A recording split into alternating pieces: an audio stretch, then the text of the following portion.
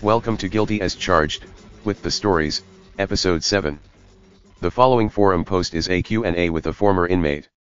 So I just got out of prison. Was inside from July 08 until Tuesday this week. Feel like I've lost more than 2 years, like I've lost a decade or so. This was my first time inside. Was done for armed robbery and got 18 months on a plea bargain. Got fucked on 3 parole hearings, and ended up doing another 4 months. You hear of these guys who get out early because they were model prisoners. I don't know how they do it. So while I was inside I made a list of the worst things about prison to share with the boards I used to frequent. So here it is, the top 10 worst things about prison that you never knew about. 10. The smell. Prison smells like shit. Smells worse than shit. You know the smell you imagine Jenkem to smell like. Imagine that, only it's being rubbed on the armpits of a sweaty Mexican and then his armpit pubes are being set fire to. It's that bad. No one flushes the fucking John. Ever. You know how clean prison looks in all the pictures. It is, because we spend all fucking day cleaning it. And then convicts just basically shit themselves for a laugh. I switched buses on the way back and sat next to this guy wearing cologne. I'm not gay, well, as not gay as you can be after being inside, but I got a boner as soon as I smelled it. Fucking amazing. 9. White people. After the first year, I was ashamed to be white. In the world, white people are capable of all kinds of great things, and all kinds of bad things. But inside we're just universally cunts. Aryan Brotherhood weren't a big presence in my block, but they were bad enough to make you kind of wish you were black. And that's before you meet your bosses. Correctional services officers come in all flavors, but white screws were the worst. Black screws, you could tell were just poor, trying to get by in a shitty job. Only white guys ever seem to enjoy their shit. Rape, despite the rumors, is not a big deal inside. It doesn't happen that often. But every time it happened on my block it was a white guy. And every time anyone got murdered, it was a white guy. There were 33 murders while I was inside, 12 of them in my block. All because white cunts couldn't keep their dicks in their pants, or else cut someone's eyes, which was slang for stealing someone's shit. Being black in prison would have been awesome. 8. Getting fat. There is no gym equipment in prison. That whole bunch of guys sitting around pumping iron image you have. Forget it. Gym equipment is a weapon, and weapons are forbidden. Our block had one treadmill that would occasionally work. You couple that with high-fat food, all day, every day, you start to go flabby really quickly. One of the things that occupies a lot of convicts' days is finding some way to try and do some physical activity. After about 6 months I could feel my muscle mass going, so me and my cellmate would deadlift each other for a few hours. Gayest thing you've ever seen, but it filled in the time. 7. Solitary. I was fucking terrified of solitary confinement when I first went inside, which contributed to me behaving myself. Until I realized that solitary isn't something you can hold off by just not being a dick. It's a reality of life and you will, at some point, be put in solitary for no fucking reason at all. Usually, because there is a remand inmate that needs to be cycled into Gen Pop before trial and they need to free up your cell, so you go into solitary because there aren't any other beds.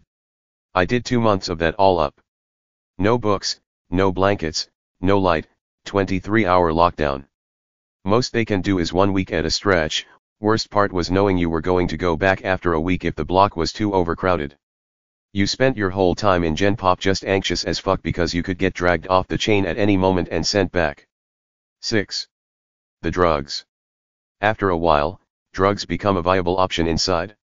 There is a lot on offer. If you can get it out in the world, you can get it inside, for a better price, strangely enough, considering the difficulty of getting it in. That is if it is what your man says it is. I decided to get onto horse after a few months, mostly as something to do. I'd tried heroin outside, but hadn't liked it since getting on the nod seemed like a waste of time. But inside, it's great, a shot in solitary can make a week pass in no time at all. Problem is the shit it will be cut with. Flour, baking soda, Jell-O crystals, all shit that should not be in a vein. After a while, you just end up doing things that outside, you never would have dreamed of. I was paranoid about getting the AIDS, so I kept this one needle the whole time I was inside. Went rusty and I ended up spending a month in sick bay with tetanus. When I couldn't score for junk, I scored for codeine tablets. Grew my thumbnail long and wrecked it on the concrete so it was sharp enough to cut open my thigh, and would stick the crushed up tablet inside. Yeah, shit got that bad. 5. The economy. I joked to my cellmate on the first day that at least the global financial crisis couldn't fuck us inside. He'd been done for assaulting a cop when his house got taken by the bank. But within months GFC became the standard reply to any query as to how black market prices were suddenly going through the roof. The price of a deck of smokes tripled. There was an actual economic reason about this. I went away in Michigan, where a lot of people lost their houses, mostly poor people already. When they had to move away from the prison, it meant they couldn't bring their loved ones as much contraband, which meant the price of what there was skyrocketed. And the worse things got, the more the people who worked in the store would steal and take home with them, which meant stocks ran low, which fucked us even further. Bet you didn't read about that one in the Wall Street Journal. 4. Losing everyone you ever loved. No one ever talks about this because prison makes you a hard ass. Or at least you teach yourself to think it does. The first ones to go are your friends. They tell you they'll write and send you stuff, take every friend you've ever had, now pick one. There will be one that actually does it. But they'll stop after a few months.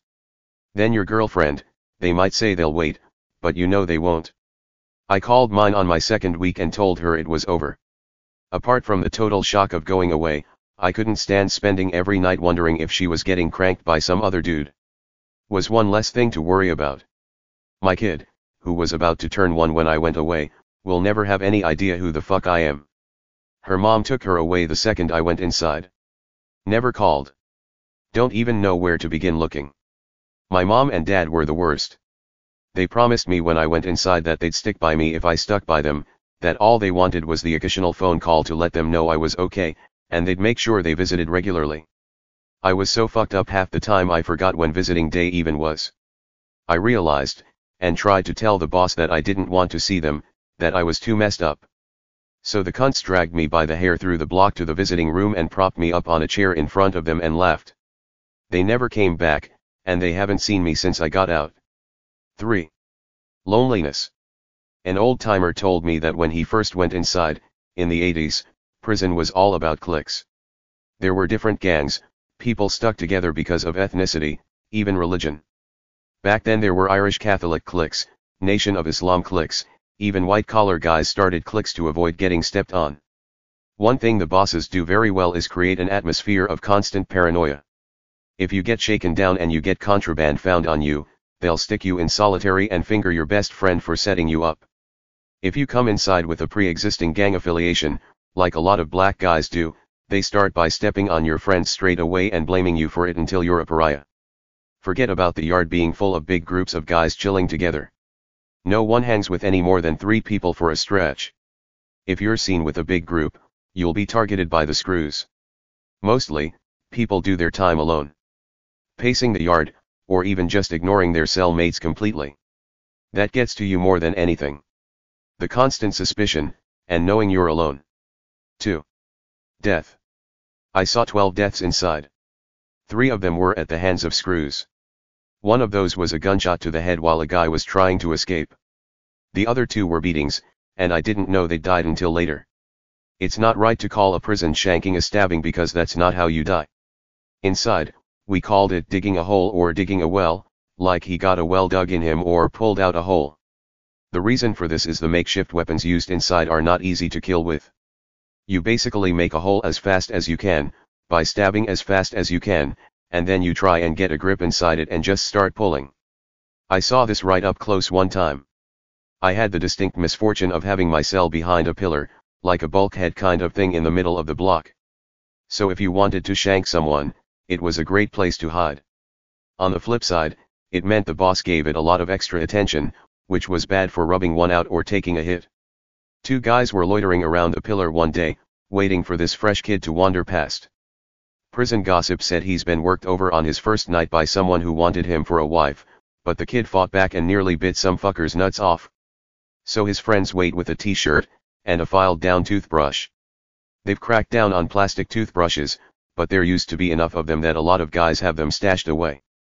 You can file down the ends on the concrete to a point. One guy wrapped a t-shirt around the kid's neck and lifted him off the ground from behind, and the other starts stabbing his gut. After a few stabs, he starts trying to get his fingers inside and he just pulls all this meat out. I thought he was going to pull out his intestines like you'd see in a horror movie, but instead, he just pulls out fist after fist of this yellow jelly shit, and then big hunks of meat like raw mince. Screws arrived and tasered everyone. Even the kid. He was on his side, right in front of my cell, and every jolt from the taser made the big hole in his stomach smoke. You don't see something like that and not have it fuck you up worse than you already were for being incarcerated. 1. Getting out. On my last day I started writing this list in my head, and thought it would be funny to post it on the chans. But really, now I've written it, it's not funny. For lols, I was originally going to talk about prison rape. But really? It's a small part of doing time. On any given block, you might only have a dozen or so convicts who are likely to rape someone. And they go after the same kind of convicts every time too. Because if you try to rape the wrong guy, you might end up with your guts pulled out. That's not to say consensual gay sex doesn't happen. I had it, and I enjoyed it. I'm not going to go and fuck a man on the outside, but a combination of drugs, loneliness, and boredom, do strange things. So instead of rape, the thing that tops my list was getting out. After 18 months, I felt like I had the whole prison kicked down. I felt like I belonged. New guys looked up to me, like someone who'd seen shit and made it through. As I scaled back on my pretty huge habit, I started to get this kind of zen calm about incarceration, and I like to think I helped a few guys through their first weeks. The last months before I left was the happiest of my entire life. I started making lists, like this one. Lists of what I was going to do. Lists of things I was going to eat. Lists of places I was going to go. I almost felt like I'd had a near-death experience, and now I had to live a better life. Then I left. 2 years is a long time. The world literally changes without you. I got off the bus and went to my favorite bar. It was empty. I went to a cafe my friends used to shoot the shit at. None of them were there. I went to my house, pulled the boards off and went inside. Everything was just as I'd left it with 2 years worth of dust. Most depressing thing you've ever seen. I lay down on my bed and paranoia started setting in. I realized I was pretty much squatting and was paranoid about being picked up by the cops and breaching my parole, so I went to my parents' house. They let me in, but told me I couldn't stay until they were sure I was off the drugs. I checked into a motel and sat on the edge of the bed, watching MTV and ordering pizza. I must have ordered like 5 pizzas from 5 different places, stayed up till dawn. Thing about prison, is that sleep becomes like a chore you do each day. You're never really tired, so you never really want to sleep, it just breaks up the time. I felt like I didn't want to sleep ever again. Next morning I decided to go for a drive, and thought I'd rent a car, but my driver's license had expired. I went to get a new one, but because I'd been inside they needed me to get a letter from my parole officer. So I just wandered around for a day. Felt like everyone was staring at me. You just feel completely lost. Not OP. How would you pay for drugs? You have money in prison? OP. You get a tiny allowance, but you spend most of it on food. The best and most effective way to score is to have someone on the outside pay your man's person on the outside. My preferred method was to get a bank account and deposit using phone banking. At my worst, I was using a monthly phone call to transfer cash to my dealer's mom instead of calling my own mom. He was actually a cool guy, apart from being an AIDS-infected drug dealer inside for a double rape. If you don't have a setup like that, you can trade for candy. Weird, but that's how shit works inside. A big bag of Reese's Pieces would get you an 8-ball. No shit. Not OP. I've known a few people who have been to prison, and the things I've heard frighten me to death about ever going. Did you ever have to fight while you were in? Or at least get your ass kicked? OP. Fighting wasn't as bad as it is on the outside, to be honest. Drugs are just so pervasive inside that fights are over pretty quickly. You know, in my few sober moments, I wondered if maybe the screws weren't partly responsible for getting so much dope inside, since it made us all pretty much zombies. I got in a few, more than a few really. But I never really felt like I won a fight. Fridays, if you could keep track of days, were the absolute worst. It was like our brains were programmed to feel pumped up on a Friday for the weekend, but then you'd realize inside that all you had to look forward to was another 2 days of the same shit. You'd start a fight with anyone, over anything on a Friday. Only time I ever started a fight was over Dr. Pepper. I don't know why, but Dr. Pepper was the only thing that ever made me feel better about my fucked up situation. Apart from heroin. You could get Dr. Pepper in these really small plastic bottles, like on planes, but they were the least cost-effective snack in the store.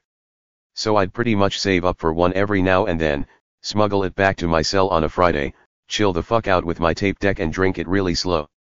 One time a guy stood over me for my Dr. Pepper and I completely snapped and tried to ram the thing up his nostril. Scored a week in solitary, and just as extra kick in the guts, store staff were forbidden from selling me Dr. Pepper. Apart from that, I was mostly getting the shit beat out of me by Aryans for consorting with blacks. Broke 2 ribs, my collarbone, my nose, twice, lost 2 teeth, they were weak as shit from a diet of candy and smack anyway, but blissfully, was raped only once, by a homie with the tiniest cock you've ever seen. I'm a fat fuck, and I swear that thing barely reached my asshole through my enormous ass cheeks. It was all I could do to not laugh. Not OP. I too am very glad you're out, OP. Thank you for an amazing thread, although not to say your experiences have been in any way amazing. You have a great writing style, by the way. Very compelling and interesting. Is it true that there's a hierarchy in prison systems with armed robbers generally being considered top of the pecking order and rapists and pedophiles at the bottom? I'm assuming not given what you've said so far, but this is something I've heard a couple of times before. Also, what are you planning on doing now that you're out? What made you commit armed robbery in the first place? Did you make any friends in prison that you'd stay in touch with outside? I know you said about the suspicion thing, which sounds completely fucked up and a ridiculous thing for the authorities to want to do, by the way, but you also mentioned having a laugh with your cellmate, so I thought maybe you might have. OP. As for friends, not really. I only ever had 2. Both cellmates. The first guy was this big truck driver who got busted with meth and was doing longer than me, probably because he was black. That's no joke. The fact I was white and well-spoken probably went a long way toward me getting off light. I got some ink and had a pretty stupid haircut when I went in, which really sucked because any point of difference is enough to get you picked on inside. This guy, first thing he says to me is, "What did you rob?" American Apparel, and he would rag on me endlessly. He had a daughter who was the cute as fuck little scene girl. Seriously, you ever see a half-black scene girl? They're beautiful. We'd sit around all day and I'd tell him all the awful things I was going to do to his daughter if I ever saw her at a Kaiser Chiefs concert, and he'd tell me how many Skinner sister homies she'd brought home only for him to beat up on. First thing he did was help me shave my head. We'd figure out new and interesting ways of working out together, like deadlifting each other, deadlifting our bunks. We'd tie a pair of pants around the top of our bunks and one of us would hold it tight while the other would do curls on it. He got transferred, and that was when I started using. I'd been thinking about it, but apart from using meth while driving, he was a pretty straight-edge guy and I didn't want to disrespect him by getting high with him there. My second cellmate was this kid done for weed. He was scared as fuck. He wet the bed every night he came in for weeks. Worst thing I ever did to another human was share my junk with him. At the time, I just felt like it would help him adjust, but some people really can't handle it, or else seem to become addicted way too fast. I know my own limits, and know it takes a steady habit for months to get seriously hooked. Not this kid. He was getting the shakes after a few days without it. One day he comes back for lockdown, takes a hit and after a few minutes says, "This isn't H, try it." And it turned out to be powdered MDMA. We both did it and ended up giving each other blowjobs. Afterward, things were pretty awkward until I said, "You know, fuck it, we're in prison, let's make a deal that if we can score for X again we'll get each other off." We were good friends after that. He got out before me, and I definitely don't think I'll look him up. Not OP. How are you acclimatizing back to normal society? What about your old friends, your family, anything? All gone? What are you going to do next anyway? OP. Well, I'm on parole for the next year, but it seems downright impossible to find a job. I've got some money saved up and my plan is to get out of the States, head to Europe and find bar work.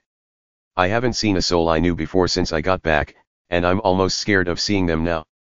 I can't help but feel like I need to get away, but the corrections system makes that pretty hard. I'm thinking about maybe skipping parole and heading south, crossing the border in the Mexico and then catching a plane to London. But I don't know. I heard from one guy, inside, which is about as reliable as /b/ that US Customs are actually at Mexican International checking US passports for visas. If that's true, I'll have to wait. Well, tonight, I'm going to start on Wikipedia and read the entries for every single day I've missed since I was inside. Apparently Lady Gaga is huge now, who would have thunk it? I heard new guys talk about her inside, but we don't exactly get the news. There is 2 years worth of music to get into, which is probably the thing I'm looking forward to the most. Then I'm going to hit Encyclopedia Dramatica and find out about all the memes I missed out on. Not OP. Does it start and end at making it so you never want to go back? I'm curious to hear about O.P.'s thoughts on this, especially after this. OP. That, of all things, is probably what has me thinking I won't commit another stupid crime again. You see the pointlessness of life in prison. The worst part is how used to it everyone else in there is. Especially black people. They've seen their fathers, their grandfathers, their brothers, and uncles go away. It's almost a part of life for them. Wasting a decade inside just doesn't seem to matter to them anymore. I'd imagine it only works in scaring the shit out of some people. Not OP. One of the few things about prison I ever saw in a movie was that line, can't remember which film it was from, about there being inmates and convicts. About how an inmate is a prisoner, they're scared, and they want to get out and never go back. A convict knows, deep down, they're a criminal, that through their actions they've placed themselves outside the man's law, and that status defines them. OP. Prison works at scaring the inmate. But convicts? Don't get me wrong, I never want to go back. But as I've reflected on it, in my last few weeks and the last 24 hours of freedom, I've almost found a special pride in having made it through. I was at a bus stop this morning and I struck up a conversation with someone, about how the bus was late, what she was listening to on her iPod, just random shit. And as we got on the bus I realized, that was me from before going inside talking, I'm still that person. I was really proud for having wrapped that part of me up so tightly during my time that I kept it safe. It doesn't make me ever want to go back. But it does kind of make me feel like I could survive it again. I think that is probably true for a lot of people. But for a lot of convicts, I think what brings them back is the adrenaline rush more than anything. Committing a serious crime is a real rush, but life inside keeps you riding this constant edge. Some people would get off on the paranoia, the violence, the constant tension. You'd probably find a lot of parallels between the kinds of guys who keep signing up for tours through war zones and the kinds of guys who keep winding up back inside. Not OP. So OP, would you agree with that whole prison equals college for criminals thing? Sounds like they've created an environment that reduces that sort of thing, but some older generations I've talked to said they learned all kinds of pointers when they did time. What about any attempts at actual rehabilitation? Does it start and end at making it so you never want to go back, or were there programs etc. that affected your outlook on things, or helped you develop skills? I'm just curious as to what an ex-con's opinion on the whole what the prison system is doing in practice issue is, whether or not they're just removing criminals from society for a while and hopefully scaring some of them into not going back, or attempting to fix the root causes. OP. Every prison and county jail is different. From the way I figure it, in Michigan we have these low security camps for nonviolent offenders where they genuinely try to get you back on the straight and narrow with life skills, employment training, drug rehab. Then you have the ultra high security, Supermax or level 5, where they just need to do something because the inmates are usually so bugfuck psycho they either are never getting out, and need their psyches managed as they adapt to that reality, or else they might be getting out soon and they need to be certain they no longer pose a threat to society. I was in a level 5 facility, they call it V inside because the state uses Roman numerals, and you don't find a lot of convicts know what Roman numerals are. But it was part of a privately run string of prisons, each with anywhere between a few hundred and a few thousand convicts. To manage the population as it swells and declines seasonally, convict rates drop through winter. No shit, no one wants to commit a crime when it's cold, people get cycled in and out, so there is really no time for reoffending programs, or programs to prevent drug abuse or any of that. In terms of it being college for criminals, it's not really the case. Even in high security, with a lot of violent offenders, the number one crime keeping people inside is drugs. Most guys learned more about drug crime from TV than they did inside. Are you really going to take advice about crime from someone who was caught? I heard so many bullshit stories your ears will bleed. About how eucalyptus oil prevents drug dogs from finding your gear. About how Glocks are really made of plastic and can't be picked up by metal detectors. Yes. Die Hard 2 came out 20 years ago and people inside still buy that story. The stories about getting caught I'd say were 50-50 in terms of legitimacy. No one would tell you they were ever busted dead to rights. I heard so many tall tales about how the cash-strapped Michigan state cops could actually track you down within a few feet using satellites and cell phones. A lot of interesting stories though, from dealers, about how to pick undercover cops doing hand-to-hands. I met one guy who had been done over so many times by undercovers that he would actually give up a free shot to new customers, on the condition he got to watch them take it. Last time he went away, the cop took the shot, hid it, then arrested him and he got busted for possession, distribution, and assaulting a police officer, because forcing someone to smoke a pipe is really assault and all. Once word got out that I was a stick-up kid, I got a lot of guys hitting me up for information. This is actually really dangerous inside because you never know who is just an idiot that thinks prison is a crime textbook, and who might be a snitch. I was initially charged with 13 offenses and was convicted on 2, so I was constantly paranoid about being retried on new evidence. Not OP. You seem like a well-spoken individual. In fact, this post got me thinking that you could become the face and leader of the felons' rights movement. You could be like, the next MLK Jr. man. Also, did you get hunted down by a bounty hunter when you skipped bail? OP. No bounty hunter. I was picked up by highway patrol on a random stop. In response to the other queries about the robbery, I posted something about it last night but quickly took it down. I won't go into the actual crime. Got off so easy by changing my plea and taking the 2 charges the DA's office could prove right there, that I'm paranoid they'll charge me again if they think they could prove more. It's not an especially cool story. Not O.P. If I may ask, how similar is the real deal to TV prison dramas? Of course I know TV tends to be far from reality and that prisons themselves vary quite a bit, but I am curious about what is similar and what is flat out wrong. I always imagined Oz was fairly accurate with the mind game sort of stuff. OP. I'd seen Oz, and the only similarity to my lockup was the size. You imagine these big sprawling complexes with all the gothic architecture and shit, but Oz is pretty much right about your average high-security prison. Think about 40 to 50 guys with a common area around 2 tiers of racks, with an exit to a hexagonal yard area with the other blocks. Ours were really called dorms, but block is a universal term for your rack. In terms of other movies I've seen, American History X was total bullshit. There isn't just one guard in the showers, they're in front of plexiglass, with at least a few watching the cons to make sure nothing happens. The most accurate depiction of prison life you'll ever see is the second series of The Wire. While I think that's set in a much bigger pen, the culture and the attitudes are note perfect. In particular, the attitudes of gang members, who despite what you think, have this scary calm about serving time. Not OP. You could say I'm on the other side, OP. I've been a correctional officer about the same time as you and probably won't last much longer, but the recession is pinning me to this job. But I'm about to say fuck it anyway and go back to school. I'm not a very good correctional officer. Along with all the things you mentioned about the smell, I don't think there has been a week since I started working there that someone hasn't fucked around with their feces. It's the long ass hours and freezing and the uneasy feeling that I could be one of them. While I would never compare the shit I go through to the stuff that goes on inside, it is hard to hold a relationship, have kids, or have an active social life while being a CO. But most of all there are the pricks. Being a CO for any more than a year makes you a prick, and I'm not excluded. And even then I'm nicer to the inmates than any other white CO. I know. 90% of my prison is black, so you just feel safer and less prickish if you have black correctional officers. The whole experience has made me jaded and cynical, and not just prisons but humanity.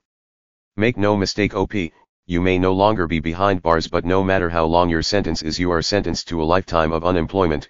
Even if you find a job it will be utter shit, and being looked down upon.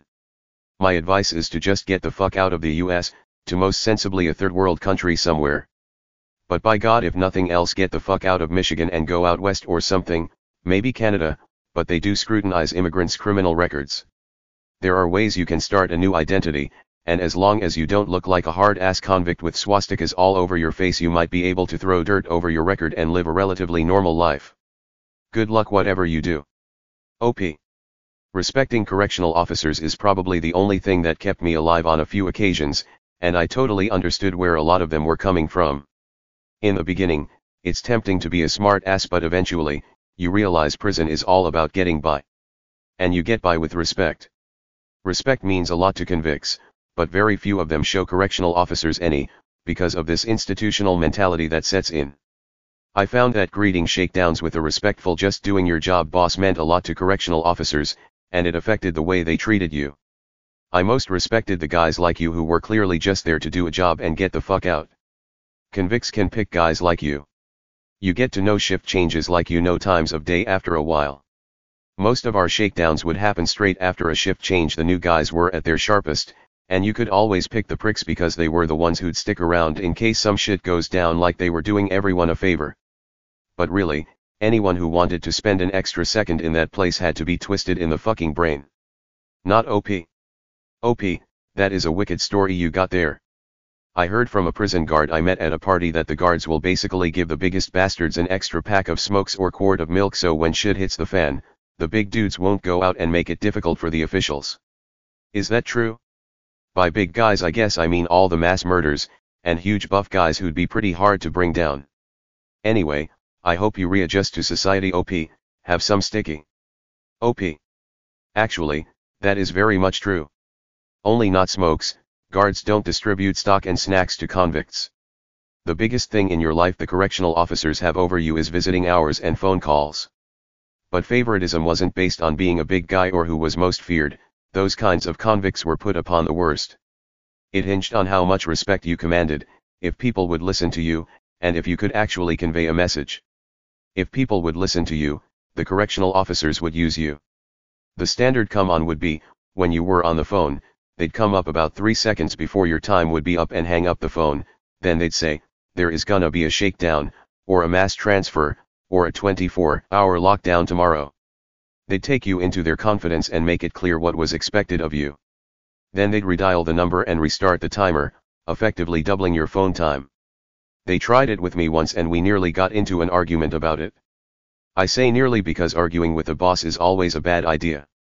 I was at my absolute worst in terms of using, but I wasn't a bitch, and I wasn't so fucked up that I couldn't get a word out effectively, so the boss says there is going to be a 24-hour lockdown tomorrow because of an escape attempt in one of the other blocks, and he needed me to keep the peace on my tier.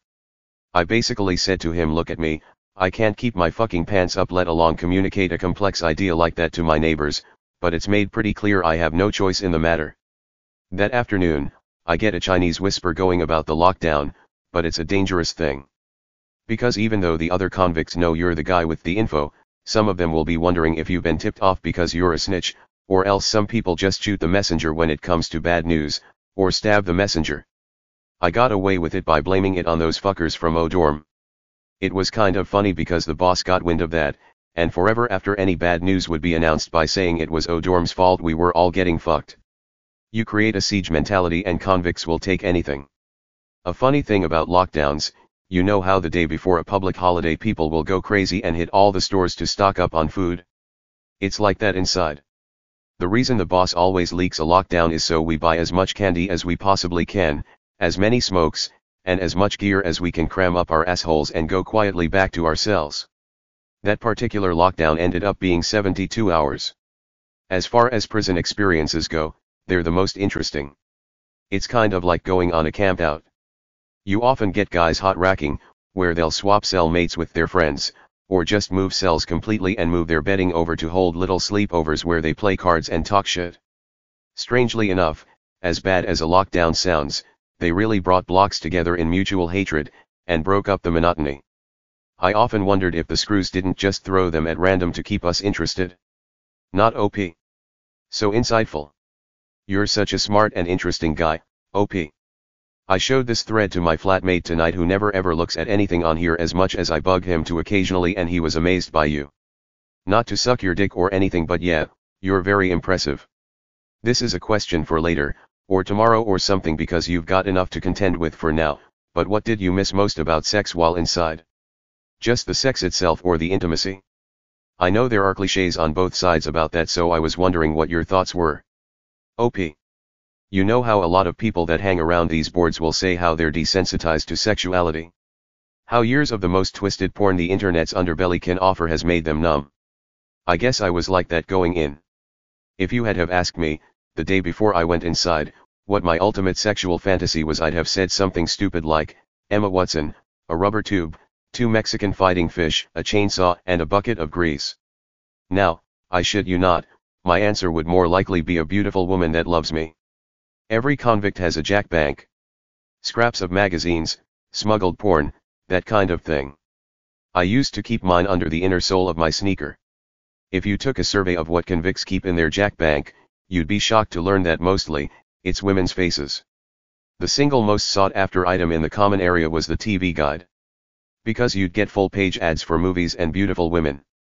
Fucking up the TV guide was a hangable offense, since our TV was pre-recorded and edited to cut out the news, and anything not G-rated, you needed the TV guide to keep track of what you were missing out on. As an aside, one of the most surreal moments inside was the Super Bowl. All these convicts crowded around this caged screen watching a repeat of Blue's Clues, muttering about how the Super Bowl was really on. It was like even though they couldn't watch it, they wanted to be a part of a national, communal activity. 2 days later they replayed the Super Bowl, with the ads and halftime show taken out. No one watched it. How fucking weird is that? So yeah, I got sidetracked while talking about the TV guide. The keeper of the TV guide would be whoever scored it out of a mailbag. Usually the guy on mail duty. And after a few weeks, you'd ask, as nicely as possible, preferably with a gift of candy, if you could take a look, and maybe later, in return for smokes, you'd cut something out. I cut out a half-page ad for the other Bullen girl. Actually, I'll find it and post it here. Now you think about the shit you can get with just 3 clicks from here. You can hit up one of the porn boards and be jerking away in minutes. You'd probably even not jerk off to softcore porn, because just a few clicks away, you could see some whore being cranked by 9 guys. I guess in the real world, where life is mundane and boring, you need those fantasies of dark sexual shit to keep you going. But inside, there is just dark shit everywhere. Violence, death, fear. You don't want it in your head. So no matter what you were like before, inside, you try and escape in your head to places that are good and just, decent I guess. You go from having elaborate rape fantasies to having sweet, candlelit intimacy fantasies. Sounds gay, but it's true for most guys inside, I think. It changes the way you think about women. When I went inside, I was full of bitterness over the mother of my kid leaving. I felt like my girlfriend had betrayed me, so I left her, and I thought of some of the girls I'd used in my life and felt like they were pathetic sluts. But inside, I would have given anything to know just one of them loved me, and when I say love, I don't mean like, I'd want to marry them, or that kind of passionate, movie love. Just that they'd consent to being intimate with me. I don't think I mentioned it before, but I spent a few months inside under the impression that I'd been infected with hepatitis. Thankfully I wasn't, but that really compounded this need for intimacy, because I felt like, even once I got out, a woman would never touch me again. I should note too, there is a long-running conspiracy theory inside that the boss put something in the food that numbs arousal. The usual response to this is, if so, why are you still jacking off, or, then why do you keep staring at my ass? But still, it might not be a joke. So anyway, this has all been pretty grim shit. So since I started with a list of the worst things about prison, I thought I'd leave with a list of the best things about freedom. Not sappy bullshit about your parents and sunshine, but things you probably take for granted because you've never had them taken away. Laughter. No one laughs inside. You might occasionally fake a laugh when someone does something stupid, or gets what they deserve. But inside you laugh at straight-up irony. Nothing is really funny when you're locked in a concrete bunker with seemingly no hope of getting out. When I went inside, my favorite things were horror movies and violent video games. But now I can't stand the thought of them. I've seen too much real violence for one lifetime. Instead I've burned through 3 seasons of 30 Rock. I haven't laughed so hard in my entire life. I find myself laughing at shit that a couple of years ago I would have been too jaded and cynical to laugh at, or thought that it wasn't cool to laugh at. Now I find myself cruising through Metacritic for the funniest films of the last 2 years. I like to think that I used to be funny, but now, I realize I'm not. That I look in the mirror and there is this kind of grimness there. So don't take laughter for granted. It can actually be taken away quite easily. Politeness. We all think we're such fucking abrasive badasses that we don't need to use manners. I used to be the biggest offender. But inside, it just starts to grate on you after a while, that you're forced to be polite to the boss, but your daily interactions with convicts are typified by cursing, shoving, and basically barbaric behavior. Basic human decency becomes the thing you miss the most. Saying please and thank you and you're welcome, just simple shit like that reminds you you're human, that you're a part of society. The things I've enjoyed most since I've left are just mundane things that allow me congenial interactions with people. Paying for the bus. Talking to the person you're sitting next to. Buying a sandwich. Excusing yourself when you pass someone on an escalator. Helping people. I helped a woman get her stroller off the bus this morning, and she probably walked away thinking what a nice young man without realizing I've just spent 2 years locked inside cesspool of human indignity for threatening a room full of people with a firearm. That wasn't lost on me, but nonetheless it made me feel good about myself.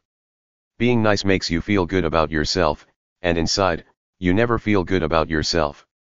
Clothes. I will never wear the same clothes 2 days in a row for as long as I live. Inside, I had 2 pairs of elastic waist track pants, 2 t-shirts, a wool sweater, and a peacoat with the buttons taken off. 3 pairs of boxers. I started with more, but I shit myself a few times when I was high. Not proud of that. I had 2 pairs of laceless sneakers, like Vans, and a pair of flip-flops. In winter, we'd basically wear all our clothes at once. When I got home, I was wearing the suit I stood trial in.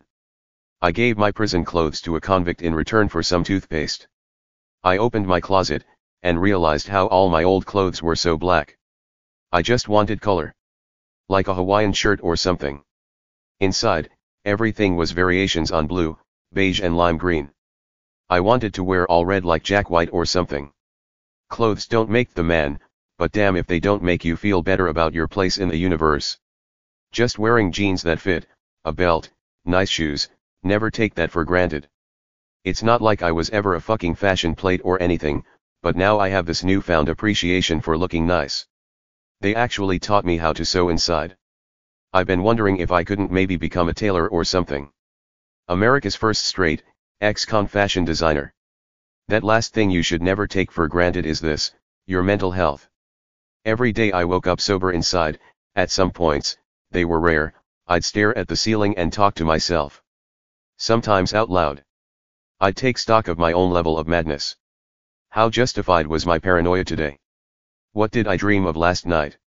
What kind of bad things will flow through my head if I don't control it? I'd literally have to take stock of my own psychological well-being. No one should have to do that. Because questioning your sanity is like picking at a scab, once you start it bleeding you can't help but keep picking. And by virtue of your questioning, you make it true. I went more than a little crazy inside.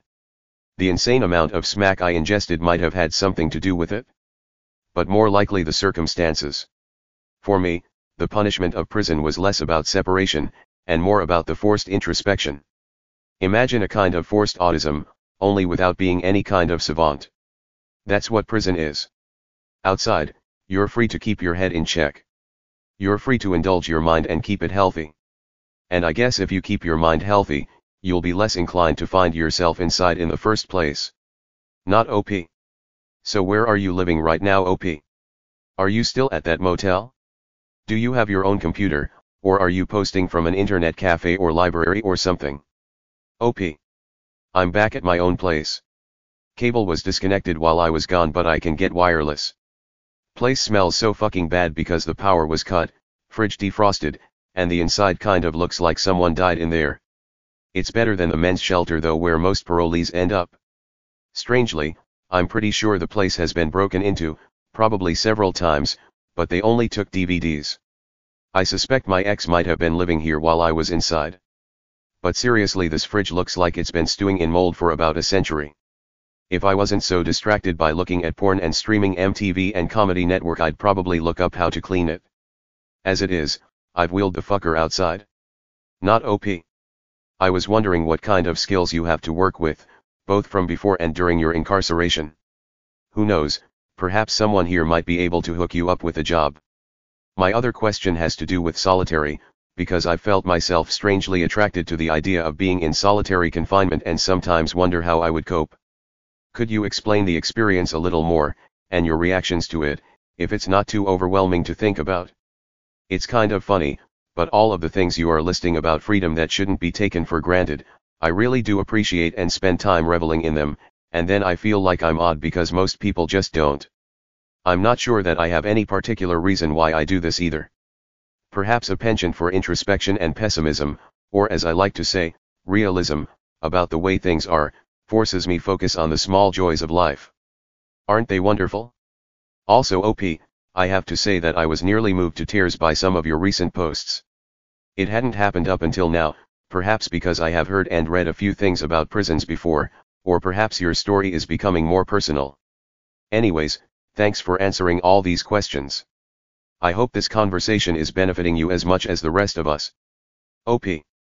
It's disturbing, and a little embarrassing, but I'd graduated a college before going away. As for solitary, the official term for it is administrative segregation or ADSEG, or the dungeon. Ours was a low, hexagonal building with no exits and one entry, through a wire-fenced tunnel.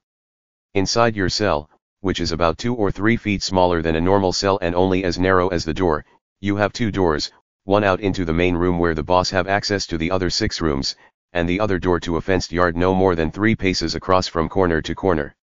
That door would unlock for an hour, then a light would come on telling you to go back inside, then you might get 1 or 2 more hours a day if they need to hold another convict in your cell before transfer, or before being taken to infirmary. But you never see another human the whole time. Standard time in solitary was 3 days to a week. Longer for the most serious infractions. My first time in solitary was during a mass transfer, which is when our pen would be filled with extra inmates from another pen overnight before being moved on. I was there for 3 days. The first day wasn't so bad. In the beginning, I thought this is interesting at least. And I kind of enjoyed being alone. I jacked off a lot. The second day, I read the Bible, which is the only book allowed in solitary. The third day, I began to imagine I'd been forgotten about, and I started to panic. Like Maudib says, fear is the mind killer. Once you start down the road, there is no going back. You think you can handle it, like being alone isn't so bad, like it's almost a relief. But they make the room just the slight little bit too small. You lose track of time. You can't see the light or figure out what day it is. You resort to counting out loud the seconds.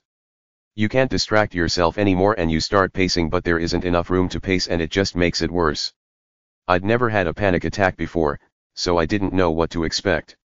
My heart just started pounding out of my chest and I felt like I was going to faint. I wanted to faint, so I could at least sleep and waste some time. But I couldn't. I ended up staying in solitary screaming for help, until they came in and tasered me. I woke up back in my old cell. The next morning, they pulled me out of bed, and said because I fucked up in solitary, I'd be put back in solitary for a week. I screamed and tried to get away on my way back, so they put leg cuffs on me and didn't take them off. I got tasered again. This just made it worse. That was when I decided to get some dope as soon as I was out. On the plus side, I now have scary accurate recall of obscure biblical passages. Not OP. What did you major in, OP? I'm willing to bet that it wasn't armed robbery. This is turning out to be a very interesting thread, the best we've had in some time. Your story is very intriguing, and I'd like to know more about the protagonist. Tell us a bit more about yourself, like what you did in school, what led you to do what you did. This way we can get a clearer image of a before and after. Also, you should really get off the drugs, man. Any way you can. Maybe you could check into rehab. So your parents paid for your house, but they cut the power, cable, etc. How'd you get a computer? How are you getting around? What money are you living off of and where did it come from? I'm intrigued by the logistics of it. OP. I don't want to give away too much of my personal information, but I'll say as much as I feel I can. I didn't grow up in Michigan, but my parents had been thinking of moving to Ann Arbor, which coincided with UMich being the closest thing to Ivy League I was going to get into. I was at the LSA, College of Literature, but I flunked out of language training. Mom and Dad fronted the cash for me to study overseas, hoping I'd get to Europe and actually learn enough German/French for me to come back the next semester and finish my degree. I ended up traveling with a bunch of Australians and decided to fuck off college and head to Sydney. Mom and Dad threatened to stop funding what was becoming basically an all-expenses-paid drug binge unless I re-enrolled, and I convinced them to pay for me to go to the University of Sydney, which is just this spectacular campus right in the heart of the city, only half an hour from some of the most beautiful beaches you'll ever see in your life. I stayed for 3 years and actually managed to piece together a degree. I told my parents I wanted to stay, and had already applied to extend my student visa, but they told me if I did they'd cut me off. It was the stupidest thing I ever did in my life, driven by laziness and privilege, but I decided to go back to the States. In Australia, university is different, they don't have a distinction between college and uni, you can get your BA at 21 and off you go. Mom and Dad didn't think it was good enough, so they wanted me back at uni doing a post-grad course. They're both academics and they didn't want to cut me loose without a proper education. Fucking backfired because Michigan depressed me so much I ended up fucking off to Detroit and squatting, bartending, just generally being a miscreant really. Long story short, that's where I was when we decided we could get away with a stick-up job. So basically, I was an overprivileged little fuck who had the world laid out at his feet, and threw it all down the toilet. One of the many things that prison taught me, especially after being confronted with the suffering and abject poverty of black convicts, is take what you're given and don't argue. Because you got lucky. You could have been born black with a crack pipe in your crib. Crib as in, cot, not a house. Not OP. I'm curious, OP, as to exactly how friendly or unfriendly people are in there. I mean, if you walked by some guy, or a group of guys, you've never met, would you just stare straight ahead? How often were you scared of being attacked? Were some attacks on other inmates random? Was there a small group of guys that got shit on the most? OP. Well, people are not friendly. You build a network like this, your cellmate, who is pretty much forced to deal with you day in and day out, then his friends, thanks to prison ethnic populations, as a white guy, if you're racked with a black guy, he'll be your best friend after lights out and during lockdown, but chances are he'll spit on you if he's with his people. This isn't a big deal. You see it coming a mile off. I was lucky in that my first long-term cellmate, by virtue of being an older guy, hung with a more diverse group of old-timers who were more accepting. They respected, to a degree, the fact I wasn't in on drugs, so we had that in common. These guys were all stick-ups and a couple of murders. But they were also deeply suspicious of my light years, and the fact I was white. Forget what you've heard about black gangs, there is only one black gang, the Black Gang. They put all their bullshit aside inside and pull together, look out for each other. You really have to respect that. Aryan Brotherhood, or at least our pasty wannabe Aryans in my pen, were cunts of the highest order. You didn't make eye contact with them. You didn't buy off them. Trade with them. Talk to them. Most of them couldn't even fuck you up in my prison, they were weedy little shitbirds who got nasty Nazi tats to look tough. But just by virtue of getting the brands, they could make your life hell by fucking with you until you get a transfer, where their real brothers might be waiting. So yeah. People are not friendly inside. It's an endless shit fight of politics and fuckery. Not O.P. This one hits me particularly hard. I feel like this, but at all times. Even in my attempts to drown out massive parts of my psyche, I always feel this part of me that sits and stares at all of my faults, examining, saying, look here. Another failing. You are faulty. Because of you, OP, I'm going to visit a psychologist tomorrow and talk to some of my best friends for help. Thank you. I do have a question for you.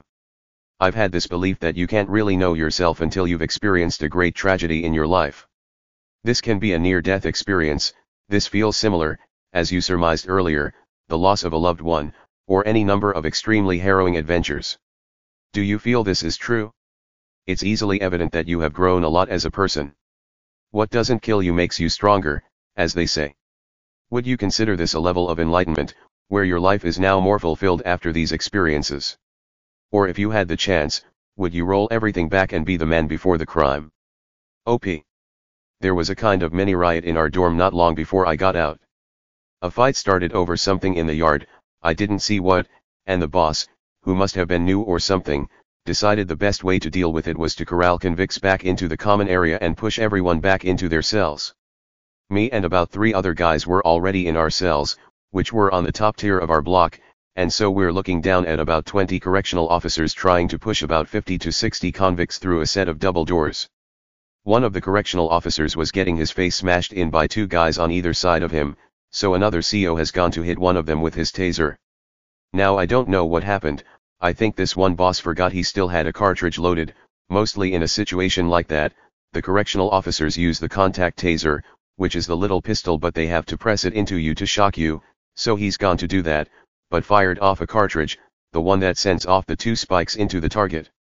As best anyone could figure it, one of the prongs has gone into the convict, and another has gone into the CO being pummeled. So when the convict tries to grab him, it closes the circuit and they both get zapped. It was like dumping a bag of bloody mints into a shark pool. As soon as the boss went down, every convict in the fray just pounced on him, and even guys who couldn't possibly have seen it from our vantage point dived in, as if they could smell the sudden weakness.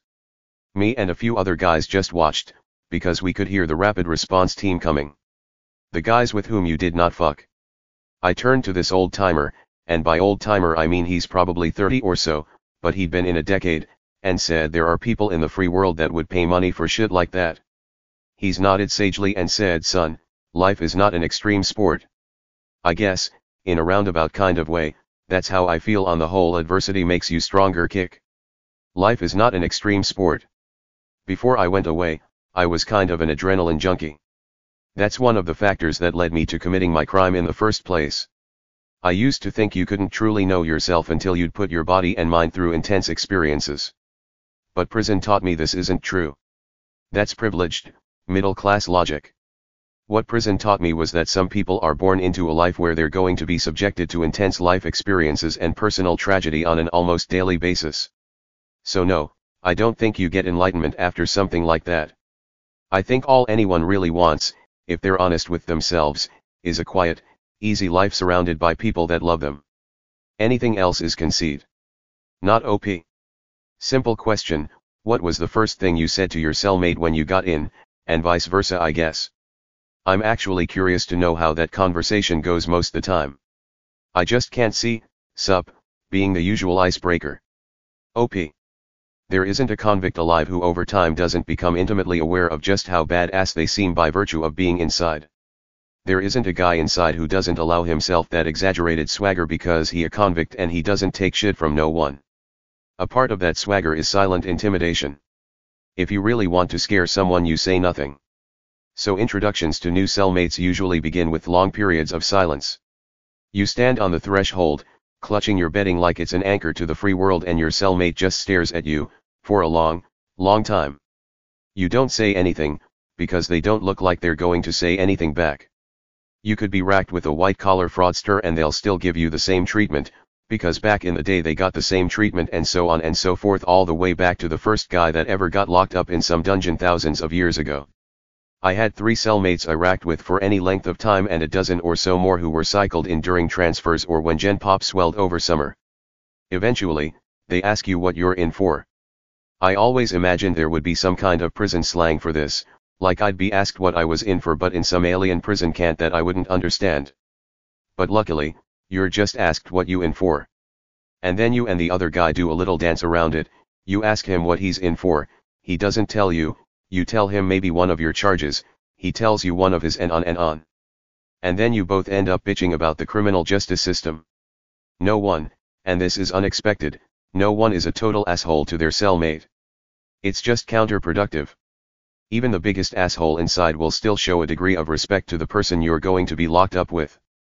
Because you don't want bad blood in the cell unless you want to sleep with one eye open.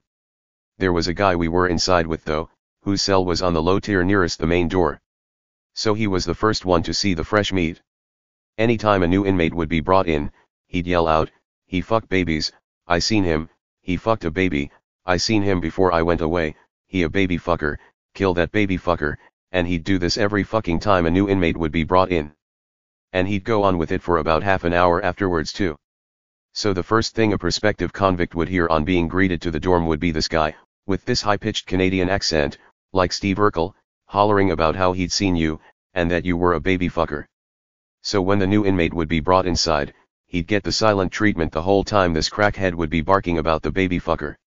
And then his cellmate would lean in real close and whisper, "You a baby fucker." Prison humor is never really funny. That's probably the closest thing we ever had to a running gag. I guess it was funny because we all knew child sex offenders never got locked in with us, but the new guys didn't know that. Not OP. You know what, I had just sort of assumed you graduated from college, and didn't really realize my assumption until you made that comment. Anyways, why be embarrassed? It makes you different than many armed robbers, and you can probably use that fact and your education to your advantage. About solitary, that sounds scarily intense. And yes, fear would make it so much worse. I know you've been doing the re-entry therapy sessions, and talking about things here, but are you planning to tell your family about how things were? I think they'll probably ask you at some point, and it might not be a bad idea to go ahead and tell them so that they don't underestimate what you've gone through, and you don't feel like you have to wear a mask in front of them. Think of it as restarting the relationship on honest terms. It's not too late to mend fences, and it sounds like they do want you to remain involved. Why not accept their help and support to get your life going again? OP. Literacy levels in prison are fucking awful. If I were in a gang, when I wasn't selling crack and doing drive-by shootings, I'd be making sure prospective gang members knew how to read because inside, there isn't much else to do. A lot of cons end up teaching themselves how to read because there isn't much else to do apart from get a library book. But writing is fucking horrendous. My spelling is bad, and as a few people have pointed out it's even worse from having studied abroad, but you would be hard-pressed to find many convicts who can string a sentence together with a pen. One of my cellmates was functionally illiterate and so with nothing else to do, I'd help him write letters for his appeals and back to his daughter. He told his people, who then started coming to me as well, so for a while, I had a steady supply of Reese's Pieces in return for helping people write letters. It wasn't a Dead Poets Society moment or anything, I didn't teach anyone how to write and we didn't all end up holding hands and feeling we'd grown as humans. It was just a good way to pass time. But sooner or later I got asked how come I could write, and so I told them I'd been to university, thinking I'd just get put upon for a while. Convicts will pick on you for anything. But instead everyone just seemed really disappointed. Instead of cracking jokes about it, they seemed genuinely upset that a white kid, with a college degree, would be so stupid as to get himself locked up inside. So I was made to feel kind of embarrassed, and ashamed at having an education, a shame that I still haven't kicked since getting out. As for talking to my parents about it, I had lunch with them today. My mom clearly doesn't want to know about it, she just seems to think that now I'm back that part of my life is over, but my dad seems really cut up over it.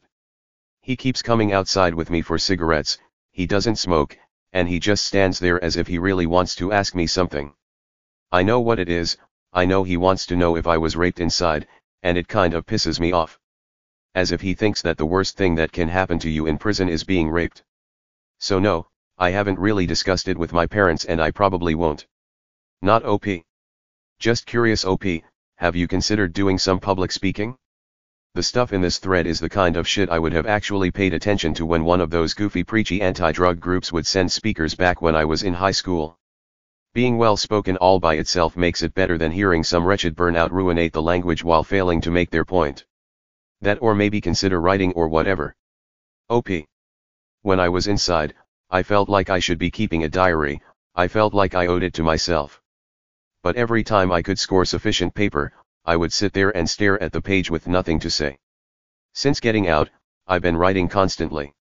Just everything that pops into my head. I considered, briefly, getting a blog or something, but at the moment, I don't want any chance of being identified. So I came here. I'm not going to go on a speaking circuit or anything. This story isn't unique. In response to the questions about my spelling. If you want to pick holes in things, that's fine. I'm not going to get in arguments, because that's not why I wanted to post. I was really desperate to share this with anyone, under the guise of anonymity, and I thought, more than anywhere else I frequently go, you would be interested.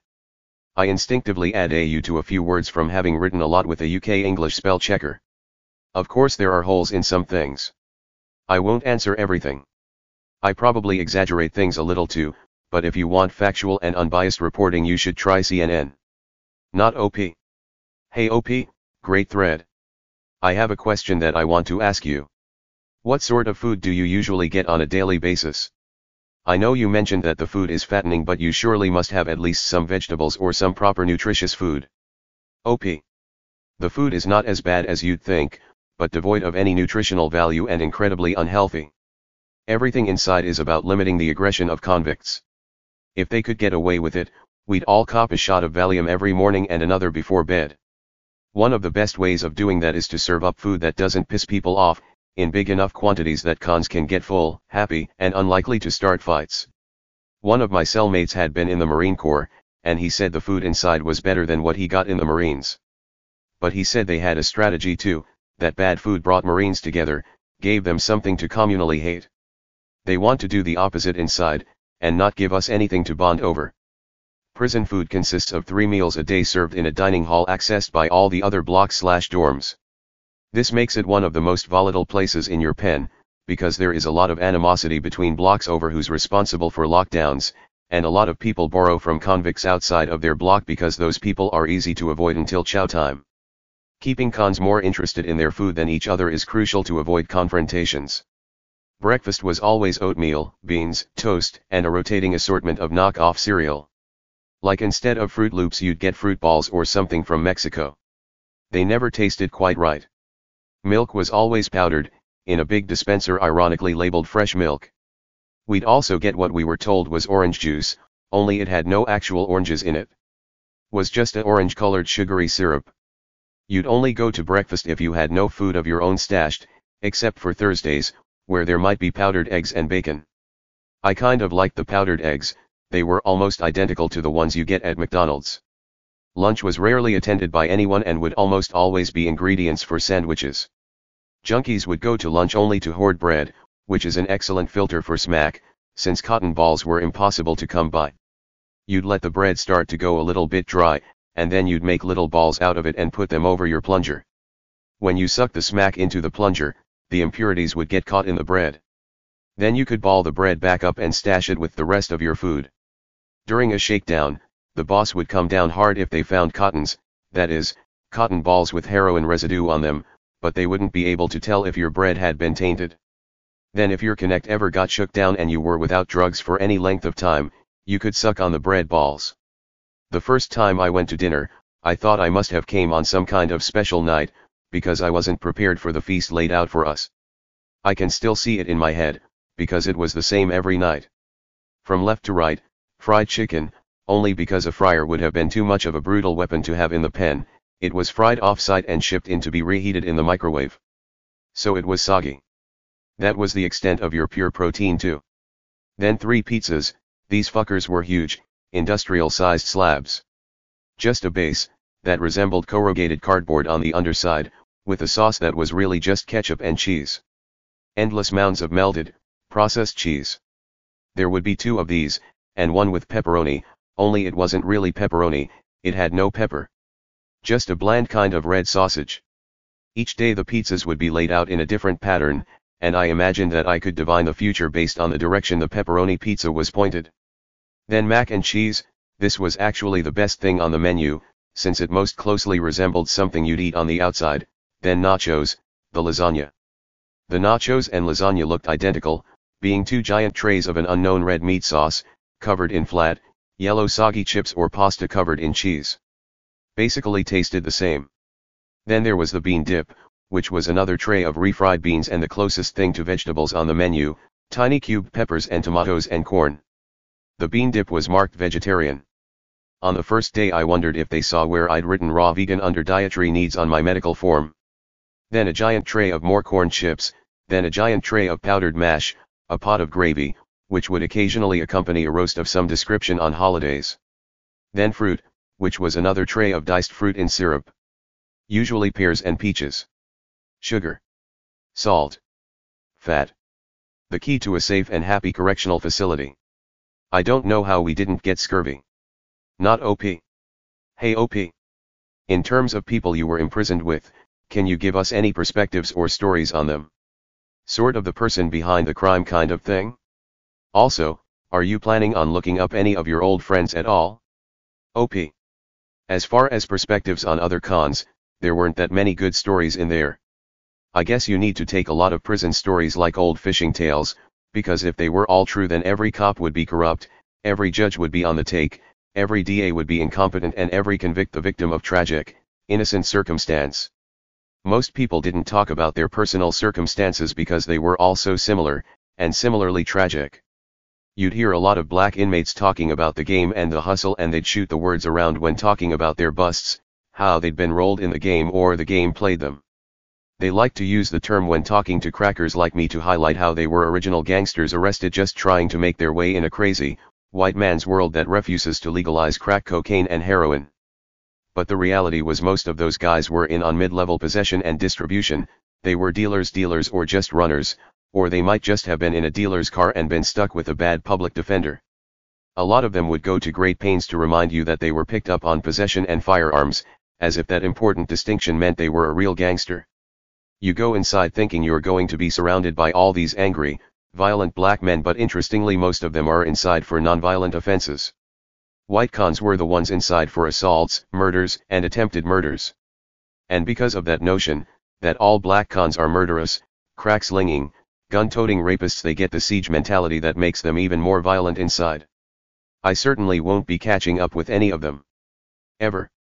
And not anytime soon, where being seen with one could get me put back inside. Not OP.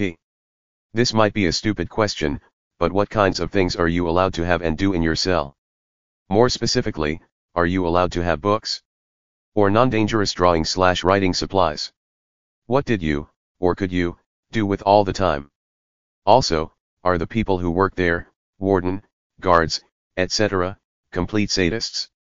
OP. As we were constantly reminded, convicts did not have possessions, only things the boss allows you to keep for a time of his choosing. Some convicts had nothing. Just the clothes on their back. Others accrued whole stockpiles of books and appliances. You could have whatever you could get away with, dependent on your behavior, your ability to protect it from theft, and your ability to share it equitably with your cellmate.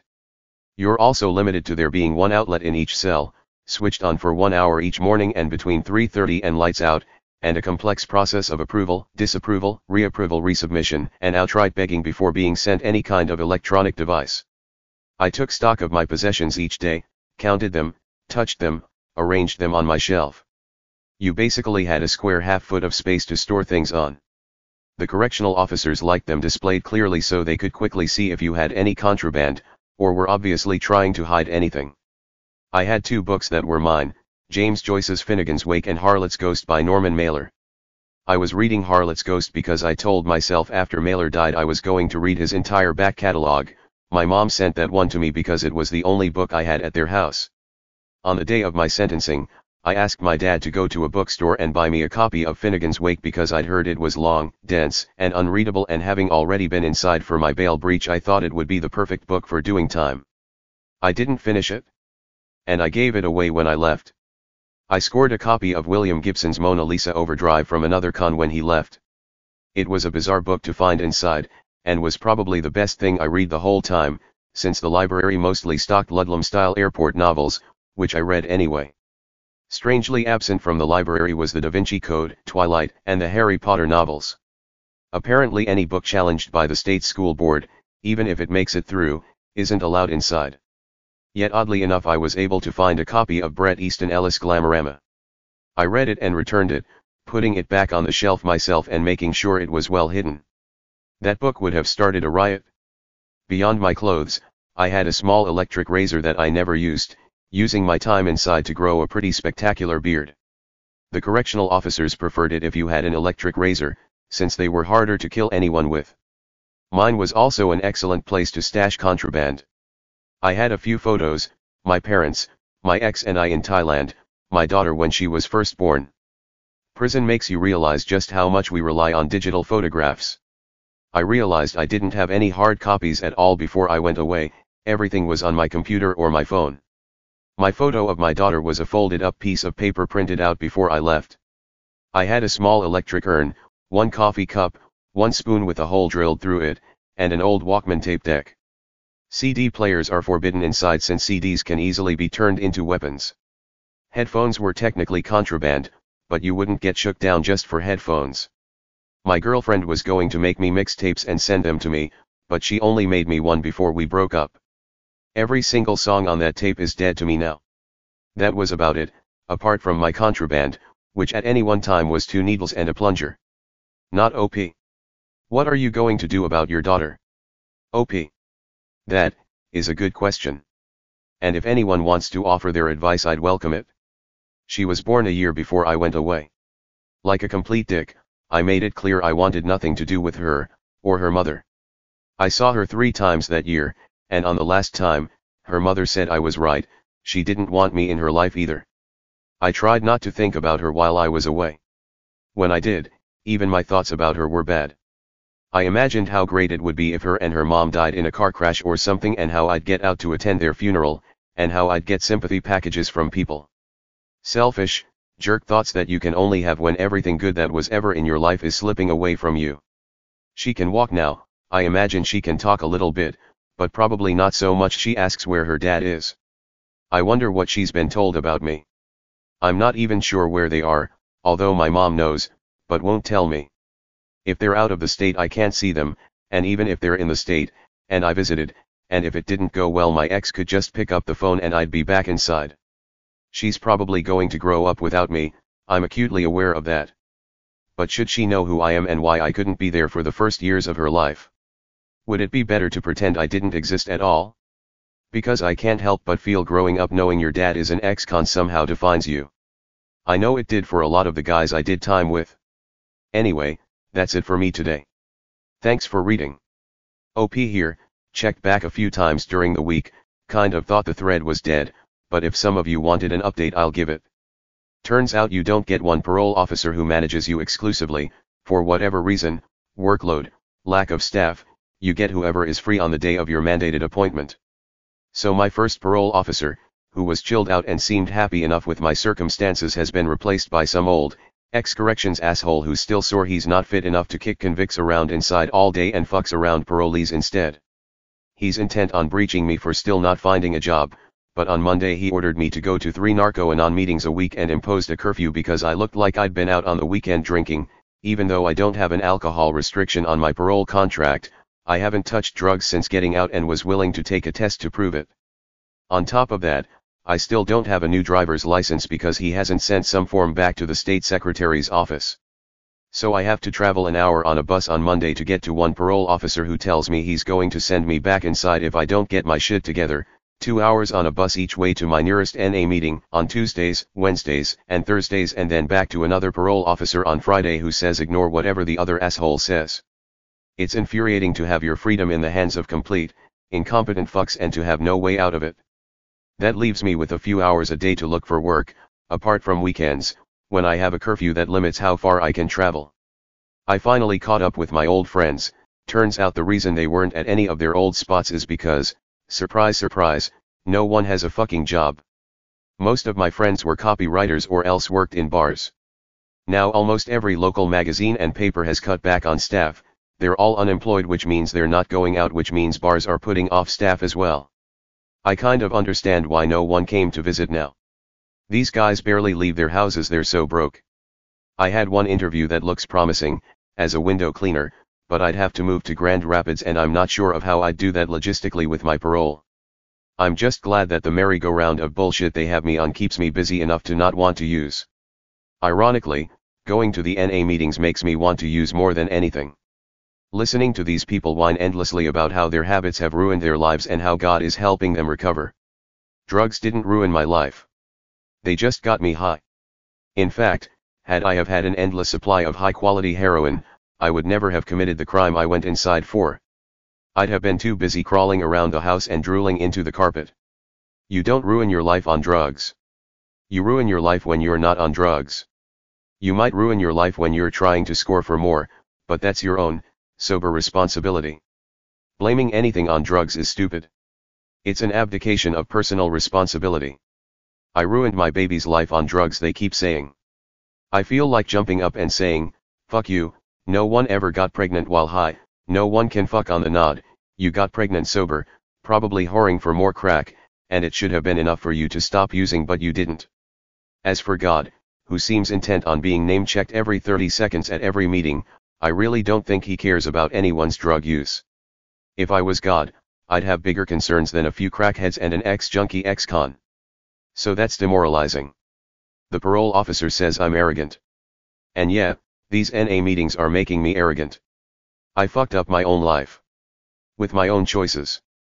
That I acknowledged in a courtroom, that I signed confessions for. That I spent 2 years in hell making up for. That some guy in a bad suit and a sweat-stained shirt in an office can send me back for another 2 for. I walked away from it with my sanity intact and no particular urge to keep using. I think that entitles me to a degree of arrogance when subjected to the literal dregs of humanity. When you're inside, you know that no one is coming to help you. The Red Cross isn't going to knock on your door one day and bring you a gift basket. God himself isn't going to reach down and pluck you out of your punishment because you're pious, or because you accepted Jesus Christ as your personal Lord, Savior, and catch-all excuse for stupid behavior. But these fucking NA losers believe that shit. They think they're entitled to some second chance because some hippie dickwad coos over them and how much progress they're making each day, and how many fucking Bono wristbands they're wearing to show their glorious fucking sobriety. I can't respect them, so I can't listen to them. When it's my time to share, I recite platitudes and drug-free rhetoric until it's time to stop. Then I mainline free coffee, sign my name and fuck off. I walked out of the community hall and watched an armored van pull up at the mall. I wandered inside and watched the guards carry these huge platters of cash in and start refilling ATMs. And I started imagining how easy it would be. How the guards' fat fingers looked too big to slide behind the trigger guards of the flash, nickel-plated bitch pistols they had on their hips. How I'd park between their van and the front doors and have them covered before they realized what was happening, how I'd probably only need one other person with me, to cover the guy they probably had in the back with a shotgun, and how you could get one, maybe 200,000 out of them, on the Friday or Thursday before a holiday weekend. Enough to disappear with. How I could do it better than last time, how I wouldn't make stupid mistakes. Then a cop truck rolled past and I felt a wave of anxious panic wash over me, like they might know what I was thinking. So I caught the bus home and waited up all night for morning. Because when I close my eyes I'm terrified I'm going to wake up back in my cell, listening to tubercular coughs, faint weeping, sleep grunting, and the ever-present deviated septum snoring of my cellmate. It's a stupid fear, but once it's dark, I get this creeping terror that maybe I'm still in solitary, having dumped a whole gram on my way in, and that this is all a fevered dream and when I wake up I'll still be inside. This concludes episode 7. Please subscribe and share, and if you have any stories of your own you would like told on the podcast, email them to gacpodcast@yandex.com.